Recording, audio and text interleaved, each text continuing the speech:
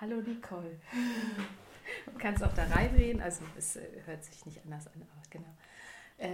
Ich mache ja ich möchte ja eine Podcast-Reihe starten zum Thema Falter und wie sie zu ihren Faltungen gekommen sind und du bist meine erste Interviewpartnerin. Ich freue mich, dass du dich bereit erklärt hast, einfach was vielleicht zu dir zu sagen, seit wann du faltest vielleicht erstmal und wie du zum Falten gekommen bist. Oh ja, also seit wann ich falte, das ist ganz, ganz lange, weil als ich klein war, hatten wir halt, also erstens gab es das noch nicht in Spielzeugläden, Windeln für Puppen. Aha.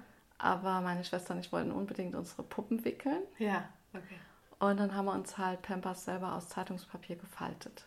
Also daran erinnere ich mich, da war ich vielleicht so 8 oder 9, höchstens eher 8. Also daran kann ich mich erinnern, dass ich dann geguckt habe, wie muss ich die falten, damit die eben auch schön auseinander geht oben und an den Beinen enger ist und so. Da habe ich hunderte von Windeln gefaltet. Cool. Genau, und wenn sich was ergeben hat in der Schule zum Falten, habe ich da immer Spaß dran gehabt. Aber jetzt so Origami, also früher hieß das ja noch nicht Origami, aber jetzt heißt ja Origami. Falten. Ja. Habt ihr in der Schule gefaltet? Ja, ich denke schon. Also ich glaube schon, ich musste auch irgendwo her gekonnt haben oder die Idee hatte ich sicher von der Schule irgendwie. Und Origami, das war eigentlich erst jetzt als Lehrer. Genau, du bist Lehrerin an der Schule. Genau, dass ich einfach immer in Kunst halt schon gefaltet habe oder woran ich mich jetzt so als letztes erinnere, wo das so losging mit Origami-Falten. Das war, da habe ich in der 3. Klasse mit meinen Schülern für Muttertag was gefaltet. Und da habe ich zu Hause halt so ausprobiert. Und das hat mein Sohn dann halt auch gesehen. Der war dann vielleicht in der 2. Klasse. Was habt ihr gefaltet? Weiß ich nicht mehr. Vielleicht ein Herz.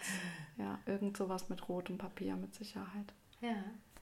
Und aber eigentlich haben wir als Kinder ganz viel gefaltet, weil es gab kein Handy, es gab keine Ablenkung, es gab Papier. Ja. Papierreste, Zeitungen und wir haben als Kinder immer Briefchen geschrieben und die gefaltet. Selber Briefformen gesucht. Ja. Also wir haben uns jeden Tag Briefe geschrieben, Schnipsel und die wurden gefaltet. Und aus was wir noch gefaltet haben als Kinder war Kaugummipapier. Ja. Okay. Weil das so schön war, das wollte man ja nicht wegschmeißen. Dieses Metall, was genau, das metallische Papier. So. Und da gab es dann bestimmte Faltungen, die man dann halt sich weitergegeben hat und daraus hat man dann Ketten gefaltet, also lange Schlangen. Ja. Genau, das haben Jungs und Mädchen gefaltet. Ah, okay. Ja, also als Kinder haben wir ganz viel einfach aus Langeweile, sag ich mal, aus Zeitvertreib gefaltet. Ja, cool. Okay. Und besonders schön fand man es halt, wenn man dann Papier gefunden hat, was immer wieder aufgetaucht ist, wie bei Kaugummipapier, dass das immer wieder gleich war.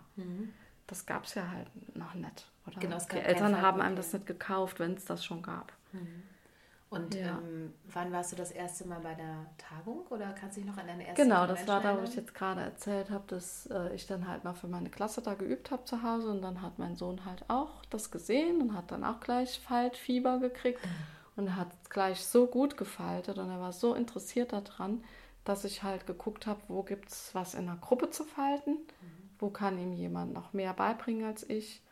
Und da bin ich auf die Origami-Tagung da in Freiburg gestoßen, Didaktiktagung. Und das war halt für uns beide gut, für Lehrer und für Falter. Und da sind wir dann 5, 6 Jahre halt immer hingefahren. Ja, cool. Ja.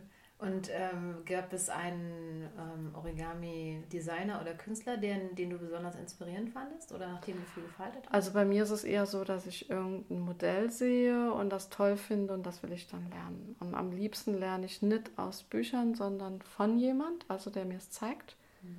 Auch auf YouTube finde ich es schwierig, was Komplizierteres zu falten, weil ich dann Zwischenschritte nicht verstehe. Ja.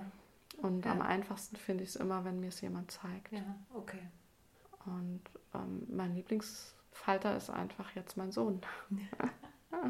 Ja, voll. Auf jeden Fall. Und wenn ich irgendwie auf dem Schlauch stehe, dann kann er mir das immer ganz schnell zeigen. Oder wenn ich sage, oh, ich habe Lust zu falten, faltest du noch mal ein bisschen mit mir, dann faltet er mit mir. Und ja, das ist mein bester Origamist. Cool, schön. Ja, okay, vielen Dank für das Interview. Bitte, gerne.